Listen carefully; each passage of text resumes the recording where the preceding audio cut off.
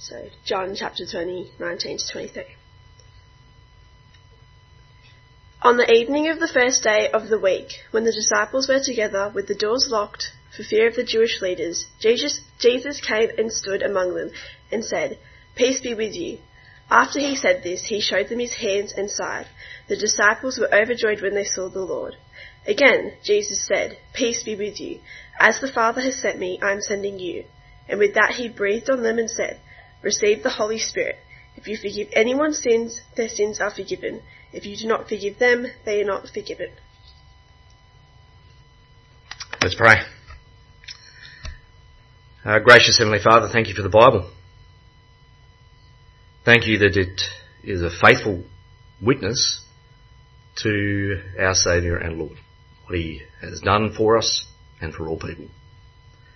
May the words that we're reflecting on today embed themselves in our hearts and our minds. And we pray this in Jesus' name. Amen. Some people think that everything is in motion. And not just big and small material things like the cosmos and quarks, but social and political things, like economies and countries and tribes and groups and families and couples and relationships, that it's all in motion, that everything is in flux, that reality is less like a fixed object, less like a rock, and more like a fabric in the wind. A fabric where the various weaves of life are constantly kind of moving and blown every which way, sometimes touching, sometimes not, sometimes folding in on themselves or each other. And while there might be patterns in all this movement, these different waves of life, it's impossible to definitively say what they are, as we just can't see the whole fabric of reality, right? We're not God. And yet we scramble after this or that weave in the fabric of life on our way to death. One weave or another that we can imagine can give us purchase on what is real. Maybe the weave of studying hard to get a good job, to make money, to live a good life. Maybe that's the weave that we're focusing on. Or the weave of finding a lover, to get married, to have kids, to have a good life. Or the weave of working hard to have a big house, to maintain a lifestyle you hope is the good life. Or the weave of making sure your kids have all the opportunities and options to set them up for the good life. Or the weave of pursuing the good life of pleasure and adventure in small purchases and big holidays. Maybe you're tying in a few of these weaves together, But let me ask you, are you happy? Would you say that you're deeply satisfied with your life? That you're fulfilling the whole point of your existence? That everything is in its right place? Honestly ask yourself that.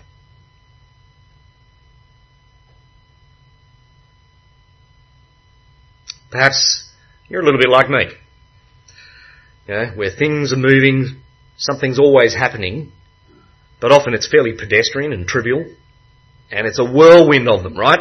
One after the other, certainly always on the move, but never really feeling like you're going anywhere. Just going through the motions, constantly shooting, but never really hitting the mark. You ever feel like that? Is it just me? Wouldn't it be nice to know where to shoot? To know which way to turn in all the busyness and all the bustle of life, to have a meaningful direction, a true north, that's not only orientating but satisfies our very humanity.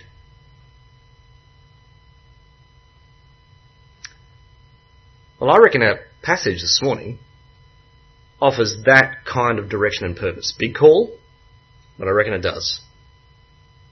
But first, let's recap on where we've been so far in the Gospel of John. Jesus, he's been crucified on a Friday, dead and buried.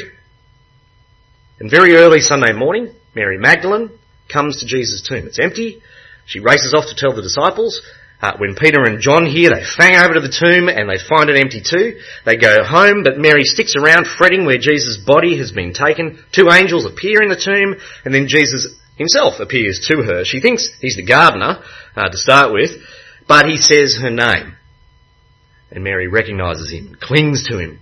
But Jesus tells her to let him go, and instead to go and tell the disciples, which she does. Now, we're not told how the disciples react to her news, but we know the day draws to a close with them all together in some locked room somewhere, freaked out that the Jewish leaders are coming to get them as they did Jesus. But it's here, in this locked room, where we'll see, firstly, God sends Jesus. Secondly, that who in turn, Jesus, sends the Holy Spirit and the apostles. And then finally, Jesus sends us too. So that's where we're going today, and hopefully the PowerPoint will show us. Or not. But those are the three things that we're looking at. God, the Father, sends Jesus. Second, who in turn, Jesus, sends the Holy Spirit and the apostles. And then finally, he sends us too. So, first up, God the Father sends Jesus. This is a theme throughout the book of John.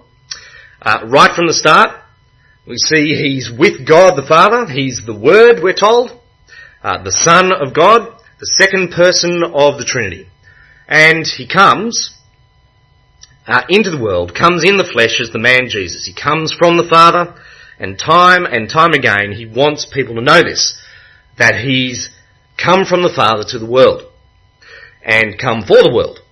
And even when the world rejects him, all the spiritual, political, religious forces of evil seem to resoundingly stop him coming, stop him literally dead in his tracks by nailing him to a cross and putting him in a grave.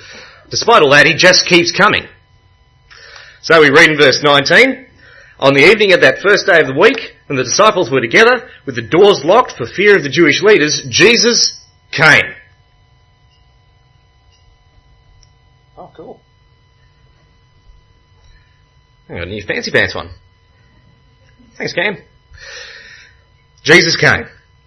Clearly locked doors can't stop him. Can't stop him coming. He either busts down the door or he just appears in the room. Either way, he comes. Verse 19 again. Jesus came and stood among them. And he said, peace be with you. It's like, I was imagining Rich just bam, and then chill out, fam. You know, here I am. Nothing is going to stop him coming, right? Not even death. As he then immediately proves. So verse 20, we read, after he said this, he showed them his hands and his side. So verse 20, after he said this, he showed them his hands and his side. Jesus shows the sign of the cross and the grave on his hands and his side. He's almost mocking these things, the cross and the grave, as he stands there alive and well. Nothing can stop him. Nothing. Why? Because the Father sent him to save the world. That's why. As John tells us earlier in chapter 3, just after that famous verse that we all know, chapter verse 3:16, it's in verse 17, John says, God did not send his Son into the world to condemn the world, but to save the world through him. Jesus is God the Son, right? Sent by God the Father, sent to save the world. And he's coming, it's relentless. Nothing, not even death, is going to stop him. As God's sent one, as God himself, Jesus just keeps coming and coming because he cannot be other than what he is. The Son sent from the Father. The Latin word for send, you might know, is missio, right? It's where we get the word mission. Mission Impossible, it's a film franchise based on a team of spies sent to do seemingly impossible tasks. To be sent to do something is to be given a mission. Jesus' mission is being sent from the Father to the world to save it. How? Well, by making God known to the world. That's how. Jesus comes to suffer, die and rise from the dead. Not just to forgive the sins of anyone who believes in his sacrifice for them. Not just for that. He comes to make known the God who would do such an incredibly loving thing for them. To make known the God who is really there. Not the God that we might think or guess at, but the one true God who is love. God the Father, God the Son, and God the Holy Spirit. Oscar Wilde once cleverly quipped this, and I think it's, be yourself, everyone else is taken. It's kind of funny, but it assumes that life is all about yourself, and that it's to be taken. But the Father sent the Son for the world says the complete opposite. That life's about others. And about giving sacrificially to them. It's about love. That indeed God is love, precisely as the Father who sends the Son, who sends the Holy Spirit for us. Which brings us to our second point. As the Father sends Jesus, so Jesus sends the Holy Spirit and the apostles. So verse 20 again we read, the disciples were overjoyed when they saw the Lord. Again Jesus said, peace be with you. As the Father has sent me, I am sending you. The disciples' joy at seeing Jesus, it's totally understandable, right? But it seems Jesus is actually keen to move on. As much as he wants them to have peace, I think he wishes them peace just as much to get them to listen up to what he's about to say next. This is what he says, as the Father has sent me, I am sending you. Now this is crucial for Jesus.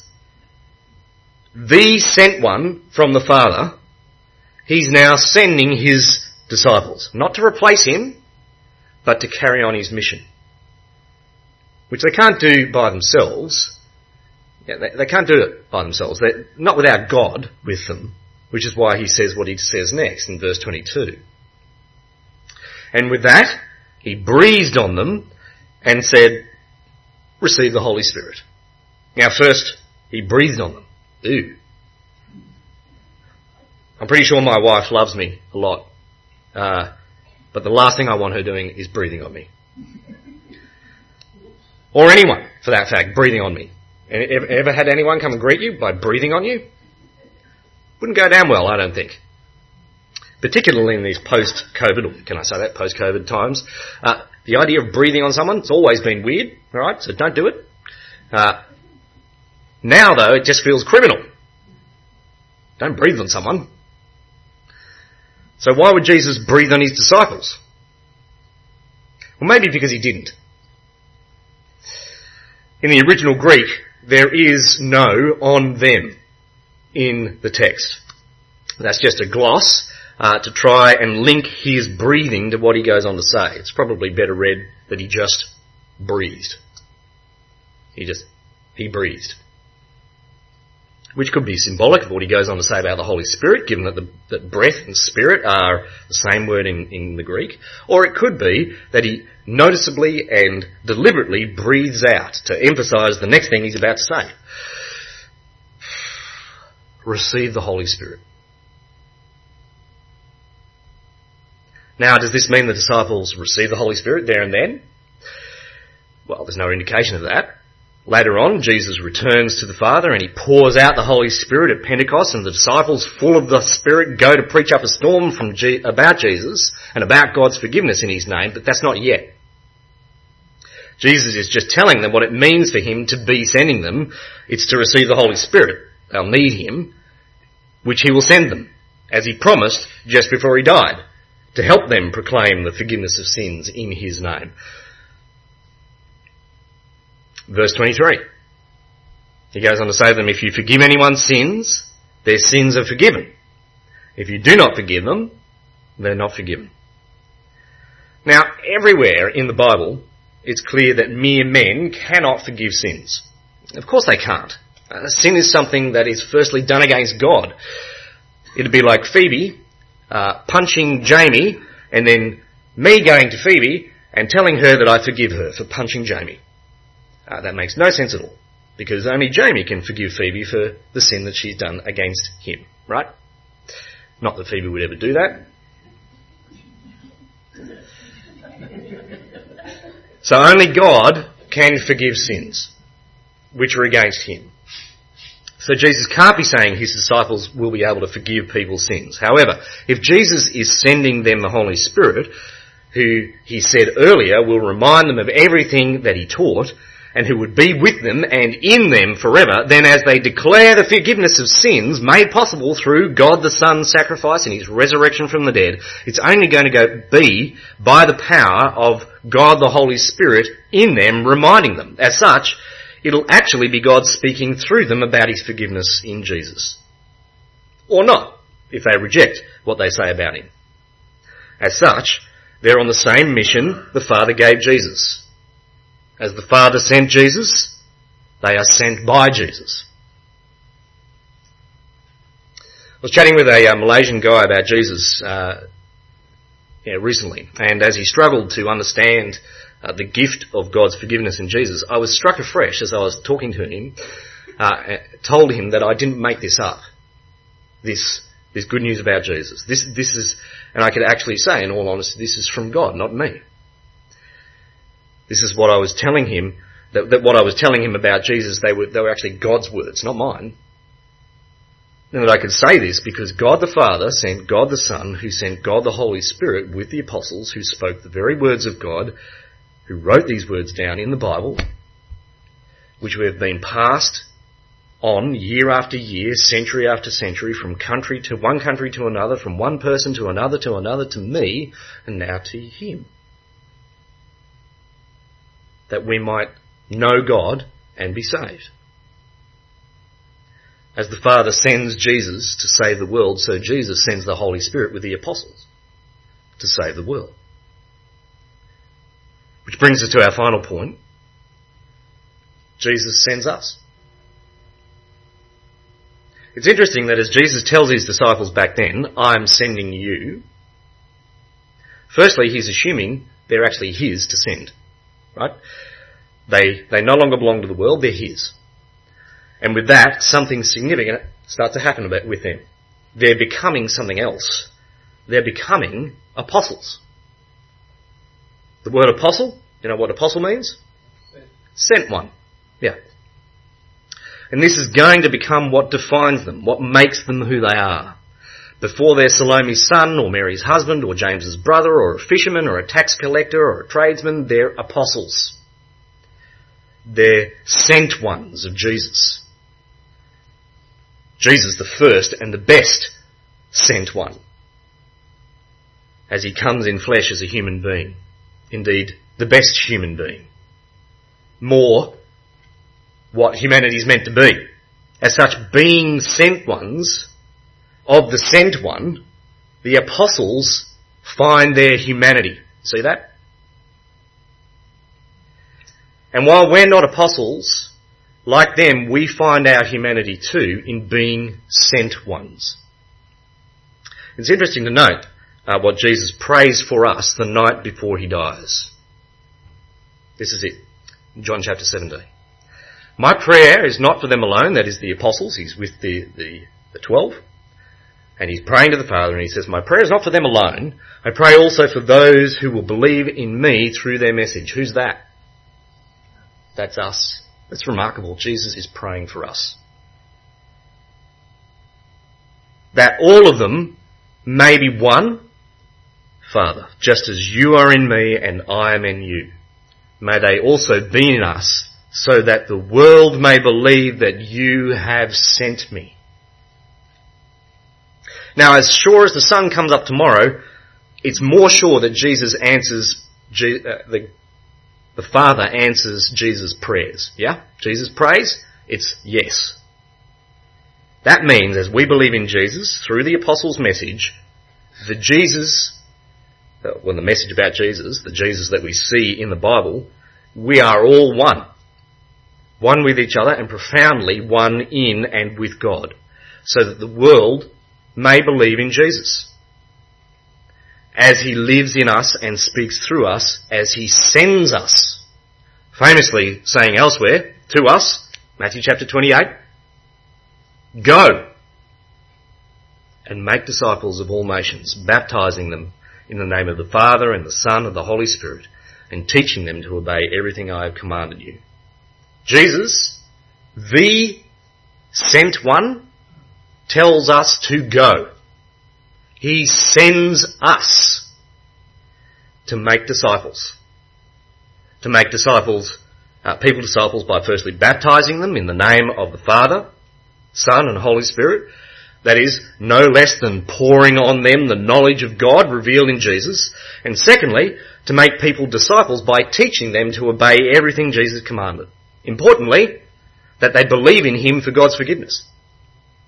And this is not only what Jesus wants us to do, as the sent one sending us to do this, this is actually what we're made to do. This is what it means to be human. To be like Jesus. Sent into the world to see people saved and know God. That's why we're here. It's a little bit like Newton's cradle. It's the same energy from the Father, who sends the Son, who sends the Spirit, who sends the apostles, who sends us. And nothing can stop him coming through us. The world may hate us, might revile us, ignore us, mock us, even kill us, but Jesus will come to the world as we go and make disciples. So, you can get rid of that now.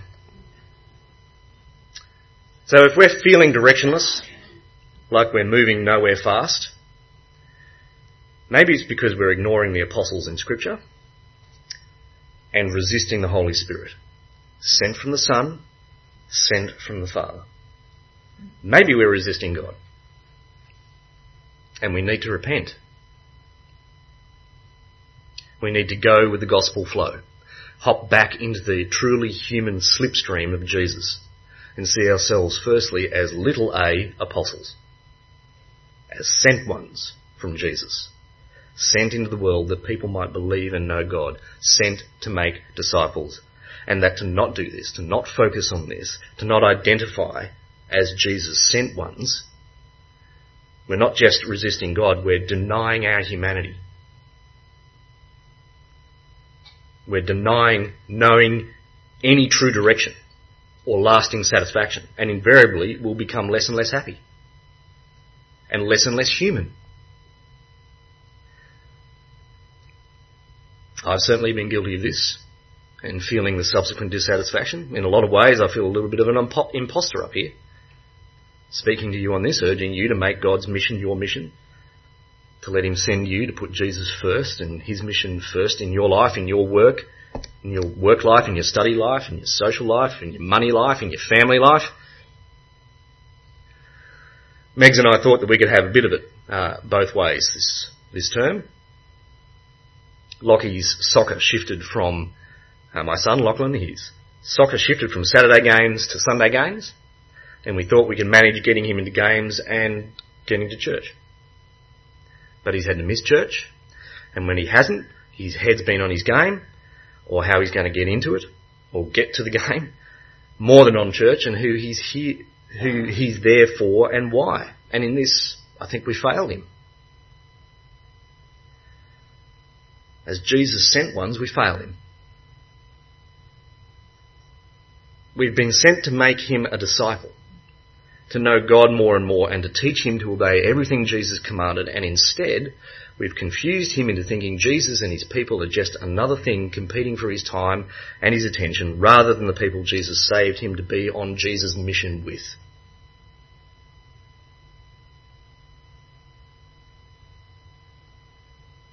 How about you?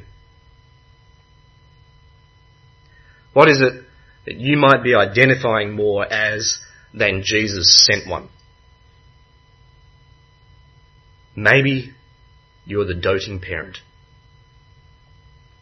or the diligent student, or the dedicated worker, or the team player, or the thrill seeker. What does your calendar say? Does it reflect any interest in church things and events and reaching out to those who are not believers, or is it already full up with holidays, socials, sport, study, family, creative endeavours? Does your daily or weekly to-do list include talking to someone about Jesus? Or inviting them to Hope Explored? Or playgroup? Or English as a second language classes? Or Friday night youth? Or loving a neighbour for Jesus' sake? Are they on your to-do list? Are any of your personal notes or life hacks thoughts on ways to reach people for Jesus? Are you reading up on ways to be on mission? Or is that just too much like hard work, given the to-do list that you've already got that the world has enslaved you to?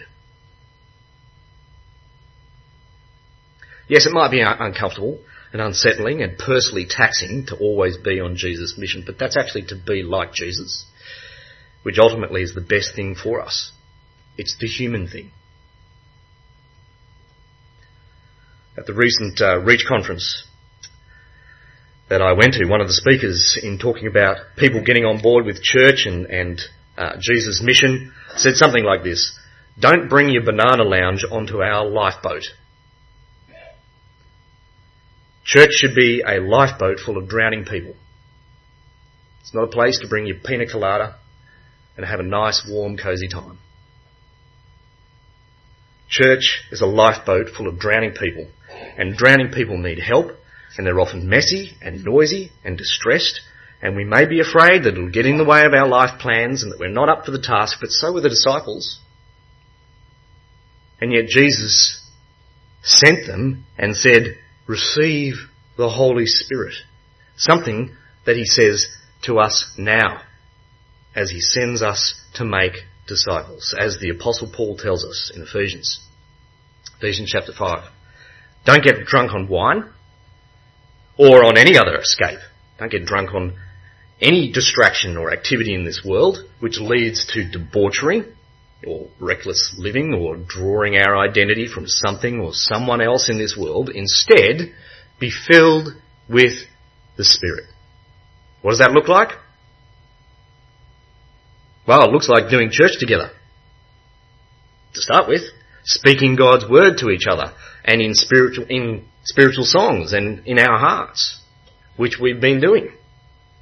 And right now, I think being filled with the Spirit would look like confessing together our lukewarmness to God's mission.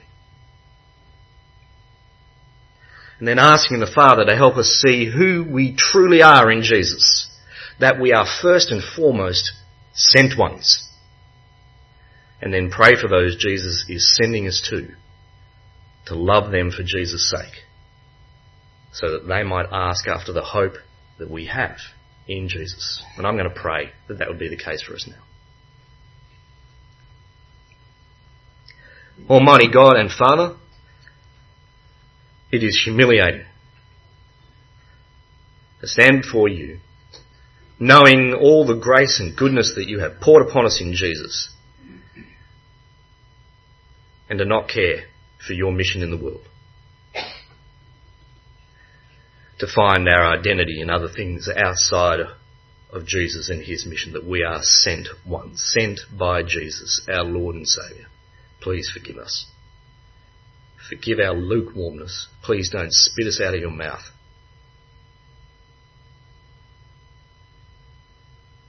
Help us instead to be filled with the Spirit, to be full of a passion and a desire to be on your mission. The mission you started when you sent your Son, who sent your Spirit, who sent the apostles, and who sends us to see the world saved and know you. And we pray these in Jesus' name. Amen.